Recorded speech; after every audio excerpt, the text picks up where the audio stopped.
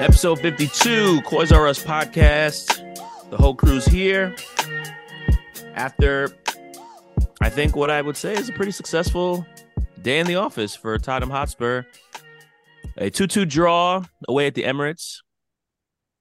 Still haven't had a win there in 13 years, but we will take the draw. A draw is a win as far as I'm concerned. And we continue on without a defeat. Jesse, what are your initial thoughts coming out of that our first derby of the season? Well, technically our first derby. I guess we played Brentford, but yeah. Yeah, I think it's good. It's a point away. I think if you just generally the thought is like if you can win at home and pick up points away, obviously that's not a hard and fast rule because there are going to be games that are going to be more difficult to win at home. There are going to be games that you should definitely expect to win away, but a win away at another top six or whatever club that's fighting for something, I'm thrilled with, especially when you look at their the narrative I saw a lot, which I felt great about, was they're 5 years into their project. We're 5 games into our project. A little twist that I added to that was they bought $100 million player this summer. We sold $100 million player this summer. So for us to pick up a point there, especially as rough as the first 12, 15 minutes looked there, I think is really encouraging. I mean, they didn't do a whole lot going forward. I mean, they had some chances. We made some mistakes where it looked like Udogie was trying to be an Arsenal player there for a minute with that really casual back pass. But yeah, I thought incredibly encouraged. Just was laughing more than happy. I was just like laughing after they their crowd was so rallied after the Romero early second half penalty, and then by the time they cut back from the celebrations and the replays, Sonny was like 4 yards outside of the box and just about to go slide one in. So a point away. I think I saw a stat that's more points away at Arsenal than Conte, Mourinho, and Nuno combined. Not that Nuno had a lot of chances, but more than Conte and Mourinho combined already. So encouraging Sunday in the worst part of North London. I mean, I feel like one of the big stories or narratives going into this game was kind of like, okay, Arsenal away, a fixture that's always given us trouble, followed by Liverpool. After these next 2 games, we'll kind of see how good we actually are. 1 game down, we got a point out of it. We didn't lose. And then the next game is against Liverpool, another undefeated team, this time at home. So with one of those 2 games under our belt, Kim, where are you at with us? Are we actually as good as advertised, or is it still too early to tell? I'm very encouraged with how we've played, how quickly we've picked up Ange's system, how hard the team works for each other. But you see some cracks here and there. Like Arsenal's a good pressing team. They're going to turn you over. But I felt like there were times where we were just too casual on the ball and Arsenal just nicked it off us. I mean, similar thing happened for the goal that we had for them with Jorginho. But I felt there were times where Maddison had the ball, got it nicked off him. Basuma did the same. But in general, I just feel like we're growing as a team. So I don't want to say like the fact that we were able to go into their house and play the game that we wanted to play shows that I think we are a good team. But there's a difference between like being good and great. And I think right now we're a good team. If we get more players into the squad, if we improve in general on the margins, they're like things that we can do to improve. We can become a great team, but I think as advertised, we're good. That's really it. Yeah, I mean, you talked about. I agree with most of that, and I do think that we rode our luck a little bit yesterday. Like Kim was saying, when Maddison got dispossessed in their own box and Jesus fired over was pretty lucky. But I would argue that Arsenal rode their luck too. I mean, for one, both their goals came from, one was an own goal. The other was a 50-50, I would say, penalty in terms of the handball and Romero. And Keita should have had a red card. That to me was, we can talk about some of the controversial things, but I would say that by and large, I think that we looked a better team I know that we got kicked around for the first half an hour or so. It looked like Arsenal were pretty much trying to just put the whole game to bed in the first half, the first 30 minutes even.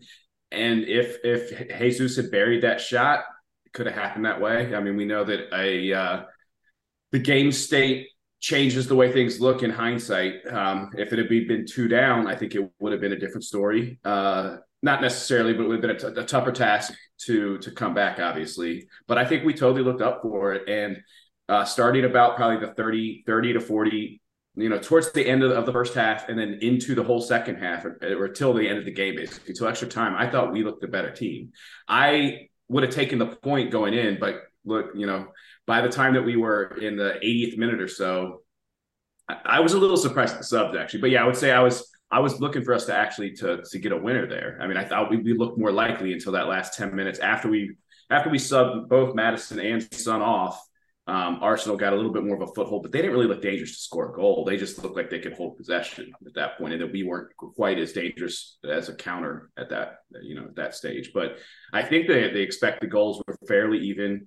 We shaded possession, and we were on the road. Against what was the second best team in the league last year and likely to be up there this year. I think that shows huge progress from where we came, where we were basically last year fighting to not get embarrassed. So I'll take a lot of comfort in that both the game and a decent amount of comfort in the result. And not fighting very hard at that. We played them twice last year and got pretty much played off the pitch both times. So there was a significant gap between the two teams, even as recently as last season. And the last time we played them was back in January, and they beat us 2-0 at home. So not a ton of time has passed, but obviously there's been a lot of change, which we've gone over ad nauseum. But I think, to you guys' point, like being able to come into a hostile environment and basically play toe-to-toe with one of the best teams in the country, never mind a North London rival, I thought was like, it definitely said something about where we are, for us to be able to compete that well. And really, I think, Ben, you were just saying this, like, they didn't look as dominant as I think I expected, because one of the conversations that we were having even last week was when we were previewing this game was this idea of like, what are Spurs going to look like when they have to concede majority of the possession? And quite frankly, that didn't really happen. I was a little shocked to see at halftime, it felt like we weren't holding on to possession. And I think a lot of that had to do with the press, which we'll get to in a second. But when I looked at the stats at halftime, we were actually leading in possession 60-40, which I was like, that doesn't surprised by that too. That doesn't even sound right. Yeah, I checked the stats right at halftime too, because someone was like, oh yeah, I think we're probably like leading possession. I was like, no, it's probably like 50-50. And I looked and I was like, oh, we actually are. But I would like to see, I mean, a lot of that was in their attacking half. Like a lot of that possession wasn't really slowly penetrating trying to break the press.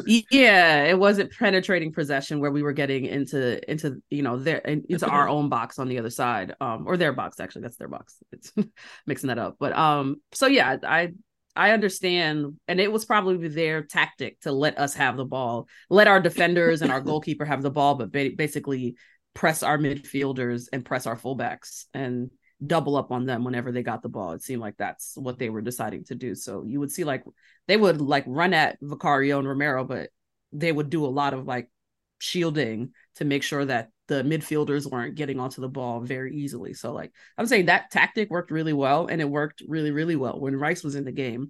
But the moment they took him out, it was like that all disappeared. He was like the shield that was holding them up. Yeah, no, I think that's true. And while obviously you don't want to spend that much time in your own half, what I thought it did demonstrate is just our patience and our resilience we just kept trying to play against the press, even though we got caught by their press. I don't know how many times, probably half a dozen times in that first 20 or 30 minutes. We would have been in a shell had we been under Mourinho or Conte. A lot of nervy moments, though. Yeah. Right. Yeah. With the Madison one being the worst. But like Kim said earlier, Madison got caught out a couple times. Basuma got caught out a couple times. Udogi got cut up. I mean, it was definitely a little bit of heart in mouth watching the first half. But like I said, I think it demonstrates that we really are taking Ange's principles. Ange Ball. This is what I remember him having this anecdote during preseason where when he knew the team was actually sticking to his style, like playing it themselves, was when one of his defenders got caught out making a pass against the press and conceded a goal, and then immediately did the same thing a few minutes later. And that even though it was a negative over the game, that the individual error in the game, it showed that his preaching was really taking hold in the team. And I think that we've been able to demonstrate that without having to concede a bunch of stupid goals, luckily in this scenario. But I think what we've talked about in a few games so far, I can't believe how quickly our team has been transformed. And I think we were all waiting for some of these kind of bumpy moments, and they still probably will come. It's a long season. Some of the bumpier moments, we'll see what Liverpool looks like. Let's see what City looks like. And then some of these low block teams, those are probably bugaboos at this point. But yeah, I'm thrilled with how it's been. It's first time I can remember in a long time. I mean, probably almost like either that Champions League year or the year before that even, because that year, if you remember, we started doing pretty poorly in the league, but where I'm just, as soon as the game is over, I can't wait for the next one. Like I'm just looking forward to next weekend already. And it's been a long time since it's felt that way. Yeah. I mean, I think another piece of that, in terms of that press, like it felt like, yeah, like they were almost setting up to give us possession, which I was not really expecting. And that press was really working very successfully in the first 20, 25 minutes or so. But I feel like pretty much every time that we were able to get the ball out of the back four, we almost consistently ended up with like a pretty decent chance on the other end. So it's like they kind of had to press that ball and stop the ball from getting past the midfield. And anytime that it did, they were on the back foot and we were like running at them, especially in the early parts of the game. Where Brennan Johnson was still in, because his pace, I think, makes up for a lot. And then also just Van de Ven in the back, just cleaning up a lot of errors that happened when the ball transitioned for their counterattacks.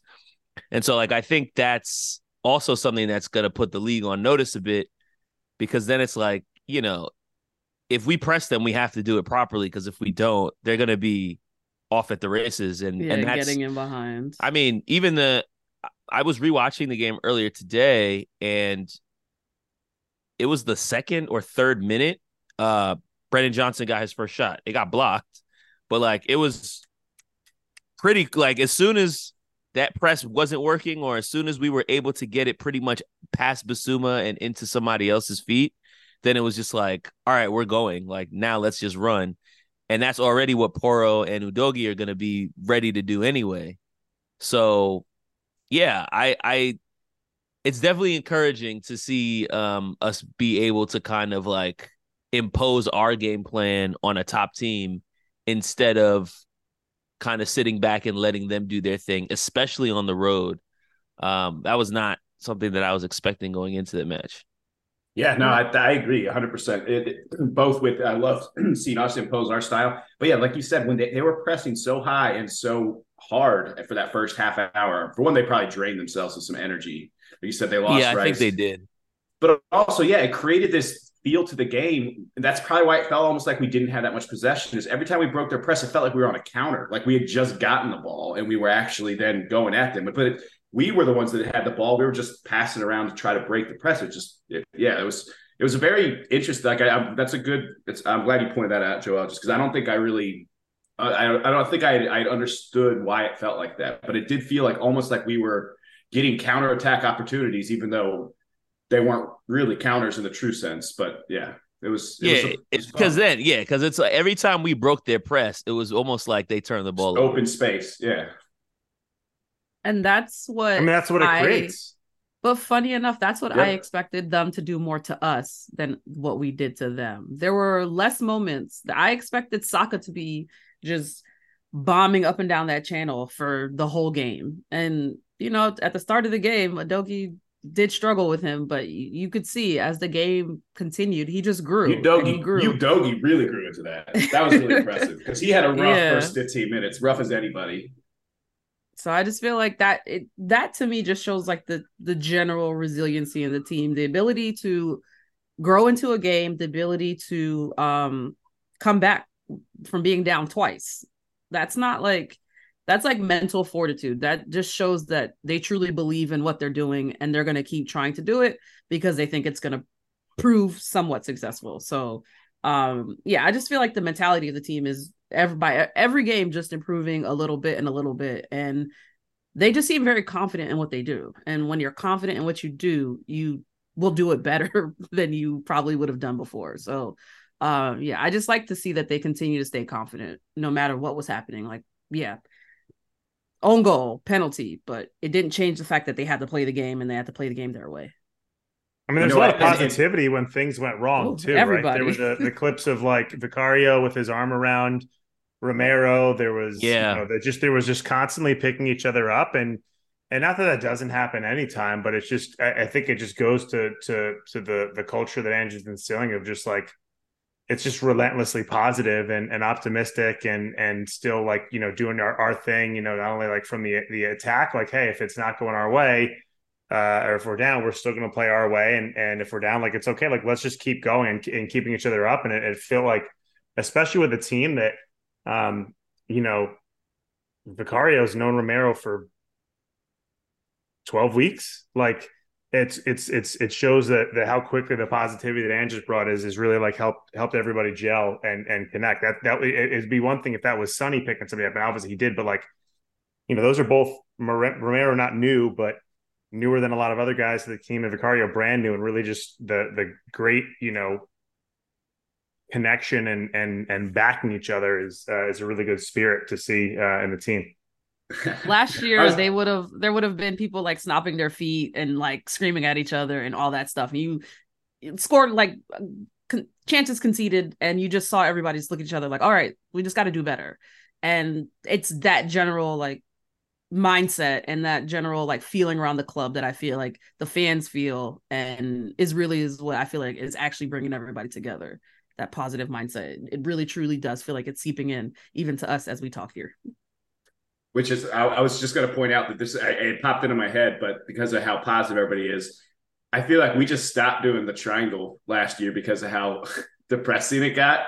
I think we might need to bring that segment back. I don't know. Well, I don't want to jinx it because I feel like, that the triangle was every time we found ourselves at the top of it, it would only be a matter of weeks before it would all come crashing down. Yeah, now that's the Conte triangle. I don't know. Yeah, I guess it is. I mean, even another thing that they were mentioning during the broadcast yesterday is just how much of the team is also new. Like, obviously, Ange has a lot to do with how well we've played at the first 6 matches of the season. But if you look at our starting lineup, half of the players weren't even on the team. Vicario is a new signing. Van de Ven, Madison, Brennan Johnson, then Udogie, who we signed last season but didn't join us till this year. So that's 6 out of 11 players that weren't even on the team. And for them, or it was only on the team half the season last year. Right, exactly. Basuma, and I bet you Basuma and Sarr didn't even play. Yeah. I mean, I don't know how much they played at all last season at all. But just not even thinking about this fixture specifically, but just like they weren't Spurs players. And for them to have ingratiated themselves, this is a lot of turnover. When you see a team with that many new players in a side, usually it takes a while for them to gel, and it's definitely not usually happening in the first 5 or 6 games. And I think going into the season, that's kind of what we were expecting. Like 5-6 games into the season, I probably would have guessed that we would have had 2 or 3 wins, and that would have been like great. So for us to be on 4 wins, 2 draws, and no losses is like kind of incredible, considering the fact that everything is so brand new. But guys have really bought in. Guys are really gelling with each other. there seems to be a really good vibe and spirit around the club, in the dressing room. And yeah, guys have bought in to Ange's beliefs and systems. And even just like when you listen to some of the interviews from some of the players, when they talk about Ange, when they talk about the team, it seems like they're all bought in, yes, but that they all kind of just like each other and encourage each other. And I don't think we've really had a lot of that in the past couple years. Haven't really had that family feeling to the team, probably not since the Champions League run. And that was 5 seasons ago. Did you see Basuma's tweet last week about just loving everything? Like, I love this. He reminded me of like being in high school and like where you're at like a club and somebody's on ecstasy, basically. Just he was in love with everything. I'm poaching. It's Tottenham Ecstasy, baby. Yeah, Pochettino and Ange are both, have that kind of father figure vibes, whereas like Mourinho and Conte are like stepdad vibes that like that didn't actually want to have kids, that were just like, I guess I have these kids now and I hate them and I'm just gonna try to get the best out of them, but I'm not gonna have a nice time and they're not gonna have a nice time. I'm just gonna be nasty to them. But like they might also perform. I never really believed in them in the first place. Yeah, and I hate my wife also at the same time. It's like it's not a good situation where Poach and Andrew just like, yeah, like we love this, we love being here, we want to nurture these guys. I think, and in truth, in fairness to both of those guys, that Pochettino and Postecoglou, neither one was brought here to be like, yo, you got to win a trophy right away. Like, this is it. Like, that's what Conte and Mourinho's were brought in for. And so they had a little bit of a difference. So you're able to have a little bit of like, hey, we got to win something in 1 or 2 years or else you're going to all hate me or I'm going to all hate you even more. So they did come in under different circumstances. That helps. But yeah, I mean, just the vibes are just definitely leading the alternate table in vibes this year above anybody else. And the other weird thing about this team is that it seems like the media is also kind of falling in love with them. And like the media actually kind of loves our coach. And it's weird. It's just like, this is a little too positive coming out of all the news channels and all the TV people. And it's just like, it's because Postecoglou never puts his foot in his mouth. He always has like the perfect response to everything. He really does. He really does. And then when you play pretty football, people will like you too. Like if you're nice and you play pretty football, you're going to be well loved until you mess it up. Yeah, it does. It does feel.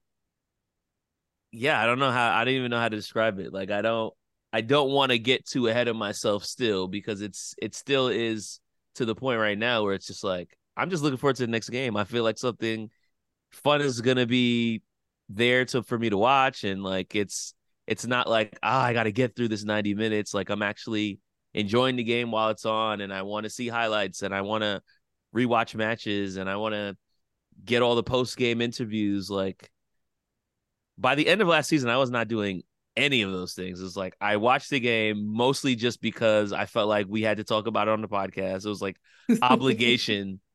And then as soon as it was over, I just wouldn't look at anything again until we were getting ready to record. And it just wasn't fun. It was just like, all right, we got to get through this. And then I think after we got knocked out by Milan, it was just really just like, let's just get to the end of the season so we can start the rebuild. And here we are. And, it's everything is still a bit surreal, but I also don't want to get ahead of myself. And I think one of the big concerns that I have right now is, I think we highlighted it a little bit when we played Fulham in the Carabao Cup, but just how stark the difference is between our starting 11 and everybody else. There was a moment in the match yesterday when Maddison went down and was holding his knee, and I was just like, oh my God, of course this happens to us. We can never have nice things. Now Maddison's hurt. He's going to be out for the next 3 months, and we're screwed. He wasn't out for the next 3 months. He did play like another 15, 20 minutes before getting subbed off. But I think that highlights the fact that like there are certain players on our team that we can't really afford to play our brand of football without. We don't really have anybody on the bench to be able to cover for them. Madison is chief among those players. I also think about Basuma. I think about Van de Ven. I think Those are about the top three right there. yeah, like Romero too, but Romero. So it's just like obviously there's still more for us to do, and right now we are fortunate to only have one game a week. And I assume that some of those holes will be plugged in January, but I think we'll require a little bit of luck and good health between now and then. yeah, no, I agree 100%. I had the exact same thoughts when Madison went down, and I mean, he looked to be in pain. It looked seemed bad, like, especially yeah, when somebody's exactly. holding their knee like that. You're like, oh no. I mean, I might. This is obviously supposition, but I'm thinking he probably thought that he had the same exact concerns that we did. I mean, you don't know, obviously, if you've necessarily have just like kind of tweaked something in a weird way, or if you potentially did real damage right away because of the adrenaline and how long it takes the pain receptors to kick in and everything else. Like, I mean, it was definitely did not look great. I was very glad to see him up and moving around. And then again, Ange, both with him and Johnson, I was glad to see with Johnson. He didn't even want to try it at all. I was almost surprised he had Madison try it. But he's very quick to take people off and not risk further injury. So another thing that I would give him high marks for. I still don't really know why Son got subbed. Maybe he's just trying to. I don't even know, to be honest. I have no good answer for that. I think I saw something in the post match. I didn't actually get to listen to Andrew's press conference as of yet, but I think I saw something that said both Madison and Sonny might not have been like 100% going into the game. Yeah. So he just didn't want to like risk them. Because I mean, honestly, they ran a lot and they played very hard. So, I mean, I understand not wanting to risk, losing them. And, right now we still have them. So don't put them, you're going to have a week for them to be off. Like, he probably looked at the game and was like, if we're going to win this game, we could probably win it with, but if we want to hold on to this game, we probably can hold on to it with who I put on. Right. Yeah. And like you took at that Son point, off. it looked like, at that point, it just looked like to me, he just was like, we have the draw right now. If we can win it, we'll try and win it, but let's just not try. And Richie had a decent chance in like the 98th minute, whatever that was. It's not as if we put on Dane Scarlett or something like, or Roberto Soldado. Like you put a guy in who created two goals. Yes, I love the 2 minutes. names you just picked there. Yeah, I'm just our striker, because that's the one area we do have some depth in. Like we do have some really nice depth in that attack. Vincent Janssen. So, yeah, like it's not as if we brought off some scrub. We brought off a guy who had a goal and assist in the tying goal and the winning assist in the last 25 minutes of time versus Sheffield. So it was I think again I didn't hate the move though. Well, the replacement for Madison was the midfielder that's gotten the most minutes of anybody on our team for the last 3 seasons. Like, I mean, I agree 100%. They're not as dangerous as those two, but they're obviously not chopped liver. Right. But I'm going to say there were moments towards the end of that match that Højbjerg did some really, really good things. Like, he had I remember seeing him like have a ball that sort of like went over the top. Like he was up in the attacking part of the midfield doing what he was supposed to, moving the ball around quickly. I'm not saying he was perfect, but there were a few moments in that I felt he produced positively for the team. So like I say, I saw some reports today that he might be looking to move in January. And I mean, like, if he does, we have to replace him because he's right now the first midfielder off the bench. That will change when Bentancur's back. I don't know what the shuffling will look like once that happens. But if he would move on, we would need to get another body in. Yeah, I don't trust him to come on as a 6 to replace Basuma, just because I don't think he's press resistant enough. But I think he's a great option in one of those 2 other positions. But to Joel's original point, just of our potential weak areas, Basuma is right up there with the top. I think Basuma might be the most important cog in this Ange machine right now, just because there is no replacement. I obviously don't love the idea of losing Van de Ven just because the pace he gives, the ability for Romero to get really aggressive. He was outstanding yesterday. He was great. I think he might be player of the season so far in some ways. I mean, again, Basuma I feel like is the most irreplaceable Van de Ven has definitely been the surprise of the season to just come. How old is that dude? 21, 22 to just come in from another league and just look this dominant. He hasn't put a foot wrong, even with some of the own goals he's had. They've been more unfortunate. But yeah, I would worry about the 6 and then the defenders, except that Ames just seems to have that magic. And we have 2 good young central defenders. I know neither of them are really first team players at this point, but I don't know. Would you guys put it past Ange to somehow just pull Ashley Phillips, out from, I think he was on the bench this past match, but him just somehow coming in and looking really assured and good? It would not shock me just based on the returns we've gotten so far from a lot of players that either are coming out of nowhere or were basically pulled off of the scrap heap of Conte's mismanagement from last year. Well, I think there are 2 different profiles coming in too, right? Like Van de Ven was somebody that was very highly lauded coming out of the German league last year. Same thing with Vicario in the Italian league. So even though they weren't players that were particularly seasoned or even players that I had heard of before, they did come with some experience in their back pocket. And there was a lot of data that said that they were really good. We just hadn't seen it. I don't think Phillips is quite there yet because he's coming in more so as like one for the future, Yeah. I feel like. He's had 8 championships. Even though they're probably the same, they're probably the same age. But I don't think they're at the same level where he would be able to get the same sort of return. I get that. My point was just that I shouldn't say I trust because I don't know enough, but I think it's more likely one of them could step in for an injured center back than anybody on our roster stepping in for Basile. No, that's fair.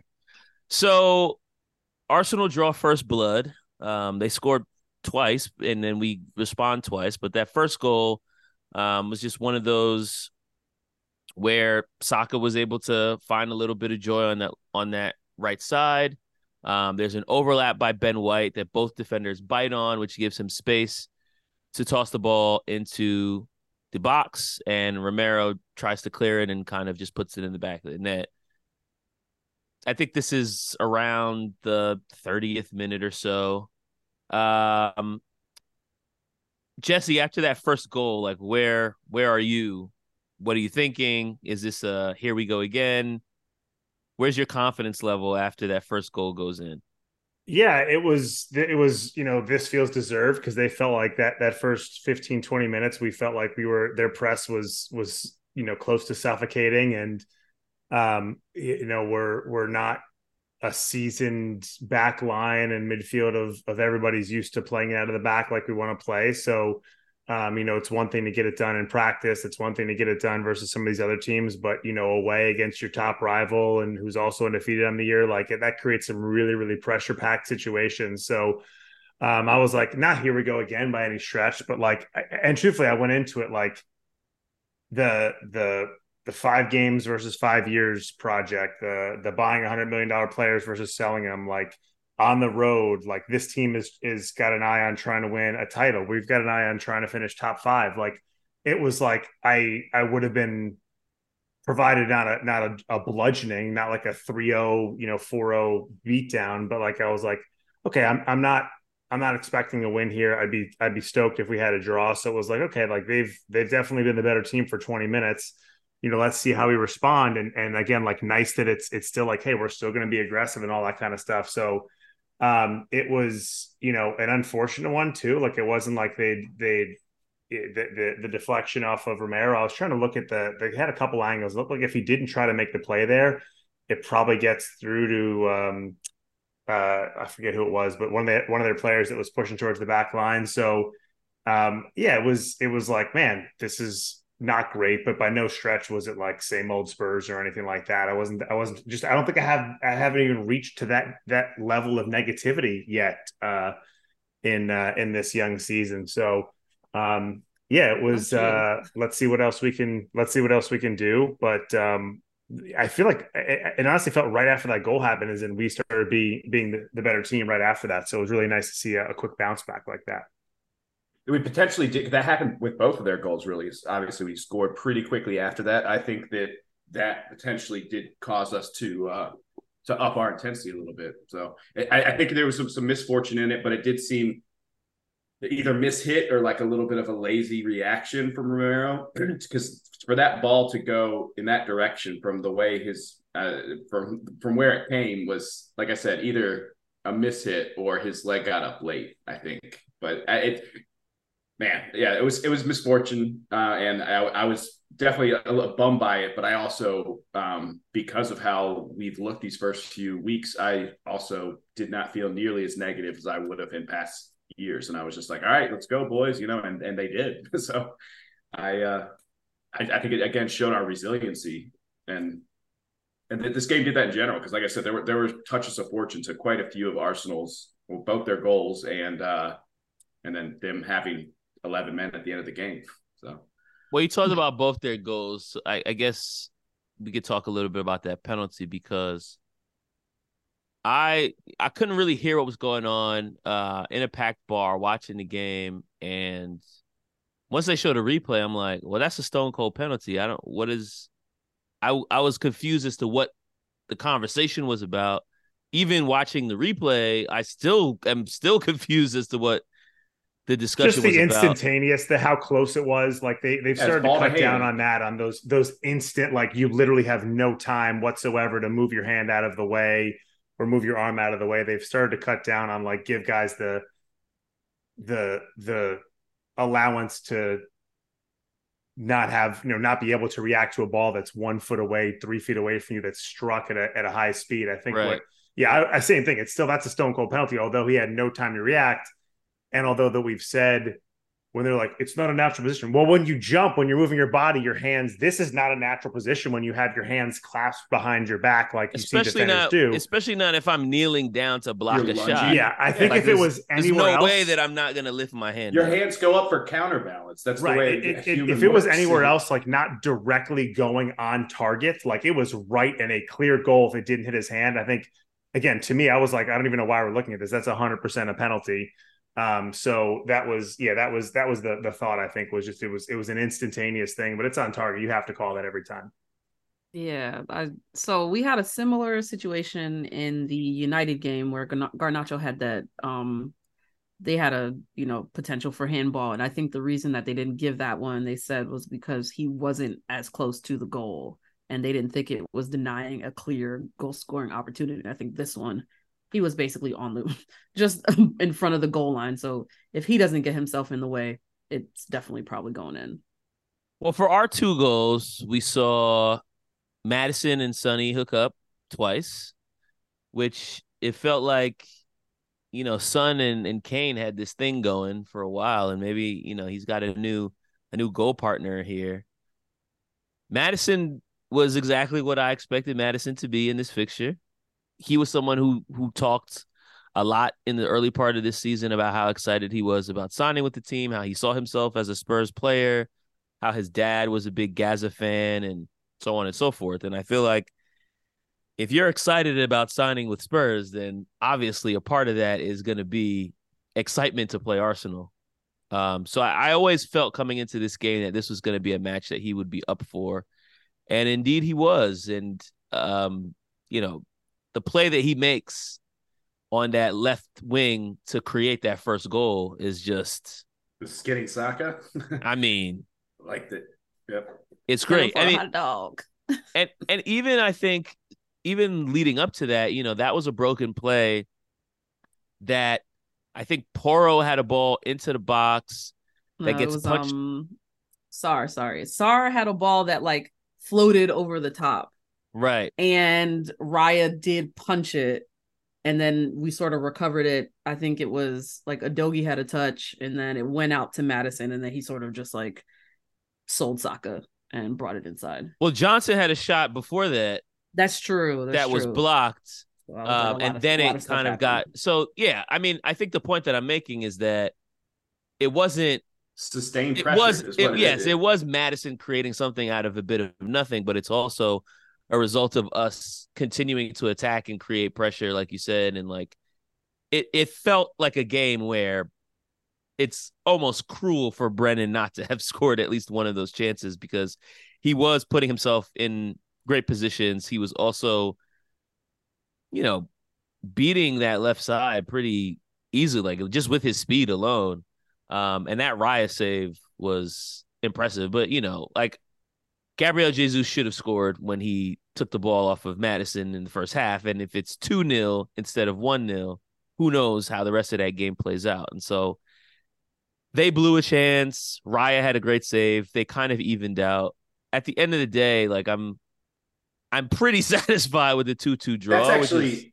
That's how I felt about when Jesus fired that over. I almost felt like that was a makeup call from God for the own goal from Romero. That's a stone cold goal. They scored 99 out of 100 times, and somehow he blazed it over the crossbar. So that specific striker doesn't score it 99 out of 100 times though, and I think that's also they're probably their biggest issue this season, and something that they're going to have to solve for is like, where are the goals coming from? They've gotten results, but they have not really been scoring goals. And you have Jesus, who's really good on the press, but not as great at finishing. And Nketiah, who probably should have gotten a red card for blazing into Vicario. Was on the borderline call. He ended up with a yellow. But even if you look at that one angle, he's got his legs scissored. That's how you break somebody's leg. And that was a red. Like the ball was gone like for enough time clearly before he started doing that. I mean, that's how that doesn't get more talks for being a red is in the game is bonkers. I mean, that's another call that, and where was VAR? Like you said, could have very much changed the course of that game. Another thing is like that last 10 minutes where, that's probably a deserved 10 minutes because they stopped the game for a while to look at the penalty. But it did get the sense, at least watching the game, it's like, okay, this is I started to get bad feelings about it. Like, man, Arsenal's getting 10 minutes at home to go win this game. And then it also felt, watching the game over again, that last 10 minutes was really a lot of them and not that much of us. We had control over most of the second half, but that stoppage time, I think, was really impressive. Something I didn't necessarily notice yesterday that I noticed more today rewatching it was like how disciplined we were defensively during that stoppage time period. Because they were kind of just like throwing the kitchen sink and trying to get a win out of the game, knowing that not getting a win, that draw is a worse result for them than it is for us. And I think they knew that and were really trying to get that 3 points. And we were really, like I said, just disciplined, kept our lines. We're winning the ball back in tricky situations, heading the ball away on set pieces, and just like putting in that extra fight that you need after running around and making yourself tired for 90 minutes to still have that extra 10 minutes to push and fight and get the draw was just as important as anything else that happened throughout the rest of the course of that game. Yeah, like you said, they definitely had the lion's share of possession at the end, but I don't remember them having any chances. The only chance in that last 10 minutes, like you said, there's some set pieces, but was Richarlison's chance there. But yeah, can you imagine though? Can you imagine? Because that's in the 100th minute. He gets that shot in the box that just gets a mean deflection and bounces out for a corner, and that's essentially that corner kick was the end of the game. If that ball goes in at the death away, scenes and limbs. Oh my God! Sheffield would have looked tame in comparison. Oh yeah, we would have forgot about the Sheffield game altogether. If that would have went in, I feel bad for the stewards because I know Spurs fans would have been on that pitch. Yo, oh my goodness. And also the post game from the Arsenal fans would have been even better than it was yesterday, which was already pretty good. But they were already heated. I saw so many. Well, the thing was they were so confident going in that they were just gonna wax us. They're like, if they show up and play the football they think they want to play, we're gonna beat them 5-2. We're gonna murder them. We're gonna do this and we're gonna do that. And I was just like, I heard a lot of that, and I was like, all right, you guys think you're better than you are. Like, I could look at that and just say, you guys really do think you're better than you are, and you also have not watched us play. So if you think that's the case, obviously. like whatever. Which I think is also one of the biggest disadvantages of living in England. Like, I feel like that's true. Actual English fans just watch less English football than we do because they just have access to so much less of it, which is ironic in a way. But I feel like we have a better idea of like how every team in the league plays because we can literally watch every single team play every single week. And so they're just seeing match of the week or they're seeing highlights, and they're probably most Arsenal fans probably have not seen a full 90 minutes of Spurs before yesterday. Yep. I think I told the story before, but like a couple years ago, that last the Antonio Conte season, right at the end where we got fourth, the very last game of the season, I was over in London, wanted to get up to Watford, but hadn't gotten the time. So ended up trying to watch the game, and of course it wasn't televised because they only televised 3 games. So we ended up at Beavertown, right across from the stadium, leaning my phone up against some beer glasses with people crowded around watching on like, a 6-inch screen. So yeah, I feel so bad ridiculous for those dudes. Yeah, they have whole shows where they literally just have like an announcer at a desk with the screen, like with the scores running behind them, and then they're just like commenting on what's happening in all the games. I'm like, this is awful. Like, this is some like real like 1945 type stuff over here, man. Like, y'all got to get it together. But I also realized that Americans probably just watch way more TV than everybody else, so that probably has something to do. I don't even think it's that like the reason a lot of that stuff isn't on TV is because they want people to go to the games. Yeah, it's the same reason they do blackout in the NFL here, except that they do it countrywide there for whatever reason. Smaller country, Ben. Yeah, I guess, people just drive to the opposite end of the country, and it's like going from Cincinnati to Chicago. I mean, I think the other thing with them is they haven't had super convincing wins. Their most convincing win, ironically, was their return to the Champions League, where they basically played PSV off the pitch. Probably not the same level as some of the teams that they're playing in the Premier League, but I'm not sure exactly where that misplaced confidence is coming from because they've had very unconvincing performances despite the results up to this point. And so I think they're probably left coming out of that game with more questions than we are.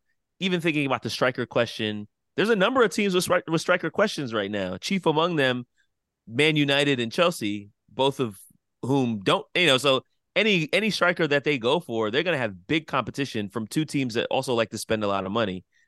So, that's something that they'll need to figure out. Again, they're no longer our problem and won't be again until April. So that's nice to know. But we get the point and we move on. And so I think any Spurs fan has to be pretty happy with that result. So this is a tangent probably for another day, but I just have to throw it out there because of what you just said with with them going against Eindhoven. What some of the group stage teams in the Champions League in particular, do you think that they're like in the Premier League now, bottom half tables, just because of how strong the Premier League is? Like, how would Sheffield do against Eindhoven? And like I said, I know this is a whole can of worms, but because of the strength of the Premier League now, like lower half Premier League teams might potentially be better than some of the weaker group stage Champions League teams. I mean, 538 and others have those things that try to rank teams across the world. So that might be the best one. Real quick, you said Sheffield. Yeah, Sheffield might be. Let's bring Brentford. It'll make my point look better. Brentford is a 20th in the world, they say, 77.1. That's crazy. And PSV is 35th at 73.5. So not a crazy comparison by any stretch. I mean, they have 8 English teams in the top 20. And like the whole top half of the table is top 20 in the world almost. Pretty up there, yeah. That's crazy. I just, out of sheer curiosity, just looked at PSV Eindhoven's season in the Dutch league. They're 5-0. Their goal differential is a +16. They've scored 17 and only given up 1 goal. So they're pretty much dominating their league. competition in Yeah. their Would league. you like and to know then the funniest part about got absolutely trounced in the Champions League? So that just goes to show you. 538 of those 8 English teams in the top 20. Not one of them is Tottenham. Neither is team number 9 at 36. They've got Spurs in between FC Köln and Rangers at 43rd best team in the country. Oh, so Brentford's Oh, better wait, than this us. is updated from June 13th. Sorry. Okay. The page, they stopped updating these June 13th. They used to update it every week, but now it says this page is frozen of June 13th and will no longer be updated. Okay, that makes a lot more sense. I was about to say, all right, this I point. guess all the media doesn't love us. Yeah. Yeah. One thing I will say, Arsenal was missing both Martinelli and Trossard, and I think that for them is a big miss. I feel like they offer a lot more than And Partey, Jesus would have did. Yeah, I always forget about him. But yeah, I feel like that they, you know, at least attacking wise, they would have offered more on the other side. I feel like with Nketiah and Gabriel Jesus, they both kind of like Jesus has the ability to play on the wing, but I feel like he's better in the central position, and Nketiah is pretty much a central striker. Not that great at it, but that's the position that he's most likely going to play. So they move Jesus outside to be able to fit him into the team. And I feel like if they have Trossard, if they have Martinelli, Pedro Porro has more work to do on that side. I feel like he acquitted himself really well in the stuff that he had to defend, but I feel like, you know, that's something that they will point to as why things went wrong for them. And we can also point to our midfield getting stronger and things like that too. So I feel like we both have things that we could point to where we can improve. So it'll be interesting to see. I think you're being a little up. kind. I don't think they really have a lot of excuses, especially considering the fact that both of our teams had the same record. They were at home. They're definitely coming into the season with higher expectations and hopes than we are, and they're supposed to be further along in their process than we are. And according to their fans, they were supposed to play us off the pitch, and they didn't do any of this. You're right. So you're right. I'm just giving some facts. But you're right. They should have beat us, and they didn't. Well, they think they should have beat us, and they didn't. I know Jesse has to run, so before he does, I just need to quickly get your pick for the Liverpool match before we roll into our preview. Yeah, thank you for that. I'm going to go, as I said on Twitter, 3 of the 4. I won't mention which prognosticator was wrong on the Arsenal match, Ben, but 3 of the 4 of us nailed that one. Only, I think, the groups collectively second, third, and fourth win of the year. So I am talking a big game. But hear tomorrow's news today. You want to find out, make yourself some money. Spurs 2, Liverpool 1. I think since I've been a Pool fan, or since I've been a Spurs fan, we've beaten Pool like twice, maybe 3 times in 20 rough. Plus opportunities. So it's been a very difficult opportunity, but I'm going to say Spurs 2, Liverpool 1, and everybody have a good day. Coys. Right. Thanks for that, Jesse. And in one of our group chats, Kim and I are in a group chat with a bunch of friends who are fans of a bunch of different teams throughout the league. And one of the running jokes about Liverpool is that they always find a way. So it's, you know, it's just one of those things that's just been abbreviated to FAW at this point, where it's just like Liverpool can play like crap for 80 minutes and somehow in the last 10 they'll just like nick a win. And then we even saw it against us with that stupid Lucas Moura giveaway last season. So it's very tough to predict, even just looking at how they've been playing. I don't know what to expect from Liverpool every time I watch them.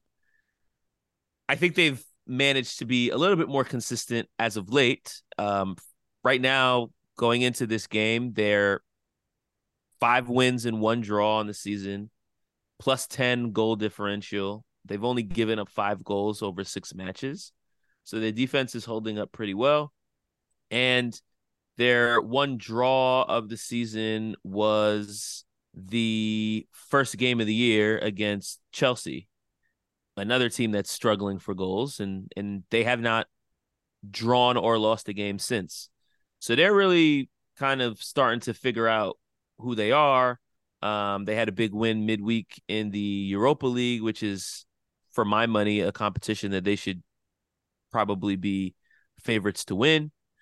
They've got a midweek game against Leicester in the Carabao Cup, and then Tottenham versus Liverpool on Saturday at 12:30 Eastern, which would be 11:30 your time. So you're not gonna have to wake up that early this week, Ben. I don't know how much Liverpool you've seen this year, Kim, but what is it that you'll be keeping an eye out for as we head into this match? The ability for our defense to deal with whoever they line up front. Is it going to be Gakpo? Is it going to be Nunez? Is it going to be Salah? Is it going to be Jota? Whoever they decide to line up, how does our back four deal with that? I think that's really, like, to me, the big thing. And can our midfield do what it's been doing and, take a hold of the game? If we can do that, then I feel like we can prove ourselves to be good enough, because I still think, like, they are, from what I've seen, you can get at them defensively. The thing is, Alisson has been really good. So if you find ways to get behind them, making those chances count, and, like, I feel like a guy like Sonny can do that. His finishes against Arsenal were top drawer, like, really, really good. He barely needed any time on the ball to make those happen. If he's finishing like that, then I think we can score a couple goals, but he has to put them away from Alisson as much as possible, because that guy's just good. So yeah, to me, that's the game right there. From what I've seen of Liverpool, and frankly, it really hasn't been that much. I've sort of seen, like, some highlights here and there. But they seem to be able to score. Defensively, they've been pretty good, but from what I've seen, most of it has been due to just how good Alisson has been. All right. Prediction. I am going to, because we're at home, we haven't beat Liverpool since 2017. I'm also going to go 2-1. Yeah. I thought I was going to say 3-2, but I was like, I don't know if we're going to be able to score 3 goals against this defense. Yeah, I don't know about that So either. I'll go 2-1. I feel like after this last match against Arsenal, I should be pretty optimistic going into this game at home. I don't know. It's that way that Liverpool always just manages to find a way that just still makes me very nervous. And yeah, I still get nightmares, flashbacks about Stevie Bergwijn through on goal, hitting the post, and Lucas Moura giving the ball away, and I don't know. It just feels like one of those games, one of those fixtures where we get a decent amount of chances, but don't always necessarily finish all of them. I don't know that that's how this game will play out, but I do think that they have a powerful enough offense to be able to get some goals on their end as well. So I have no idea how this game is going to play out, but I do like that we're at home. I'm going to say another 2-2 draw. I'm going to keep it conservative. The 2-2 draw has worked for me thus far. The last 2 times I said 2-2 was Brentford and Arsenal, and I got those both right. So I'm going to ride my luck with the 2-2. Yeah, I've gotten some grief for my wish casting and over optimistic picks here, but to dare is to do. I'm going 3-2 Spurs. There we go. Yeah, I almost actually changed my pick last week to that, just because towards the middle to end of last week, I was like, I'm not going to hold Arsenal to 1 goal, but we're still going to win. So I almost texted it to change my pick, but I'll just do it this week. Almost went 3-1 actually, just out of an abundance of positivity. But well, ironically, Liverpool have won their last 3 matches 3-1, so that would be a nice twist to their fixture list if they were to lose 1-3-1. But you see us getting 3 goals in against Alisson and that Liverpool defense, though. Again, C might not be the right word in my mind's eye. Yeah, no, I could see a scenario of that happening. I agree though with Ken. Alisson is both him and Ederson they're a couple of really solid goalkeepers, good shot stoppers, good playing with their feet. They're just huge. They seem to cover up the whole frame, right? The whole goal. So, but you saw those 2 Sun goals, like Kim was saying earlier. Those were both they were top-notch goals. They put them right in the corner. There was nothing Raya could do about either of those. And I think that if he gets those opportunities against Allison, it'll look similar. Obviously, caveat here, if there was to be if James Maddison has picked up a little bit of an injury and is missing, I would probably have to try to change my prediction, even though that's probably not in our rule guidelines here. But I think it's like VAR. We change the rules every week. Guy that makes it happen. So, well, this is another big one. So after we get this Liverpool match out of the way, then our fixture list is going to look really weird, especially stateside, because we've got a bunch of games that are either super early or in the middle of the week. And so looking after Liverpool, we've got Saturday at 7:30 versus Luton, Monday versus Fulham, Friday versus Crystal Palace, another Monday versus Chelsea, and then another 7:30 a.m. game against Wolves. So we're really not going to get a normal 10 a.m. kickoff during the weekend until the end of November. So weird fixtures coming up for the next month and a half, but we get a result against Liverpool on Saturday, then it's going to be up to Spurs and Luton Town. I haven't even thought about them yet. So you got to get through this Liverpool game first. Hopefully Ben's prediction is right. If we can bag 3, it'd be even better. Come on, you Spurs. Come on, you Spurs. Come on, you Spurs.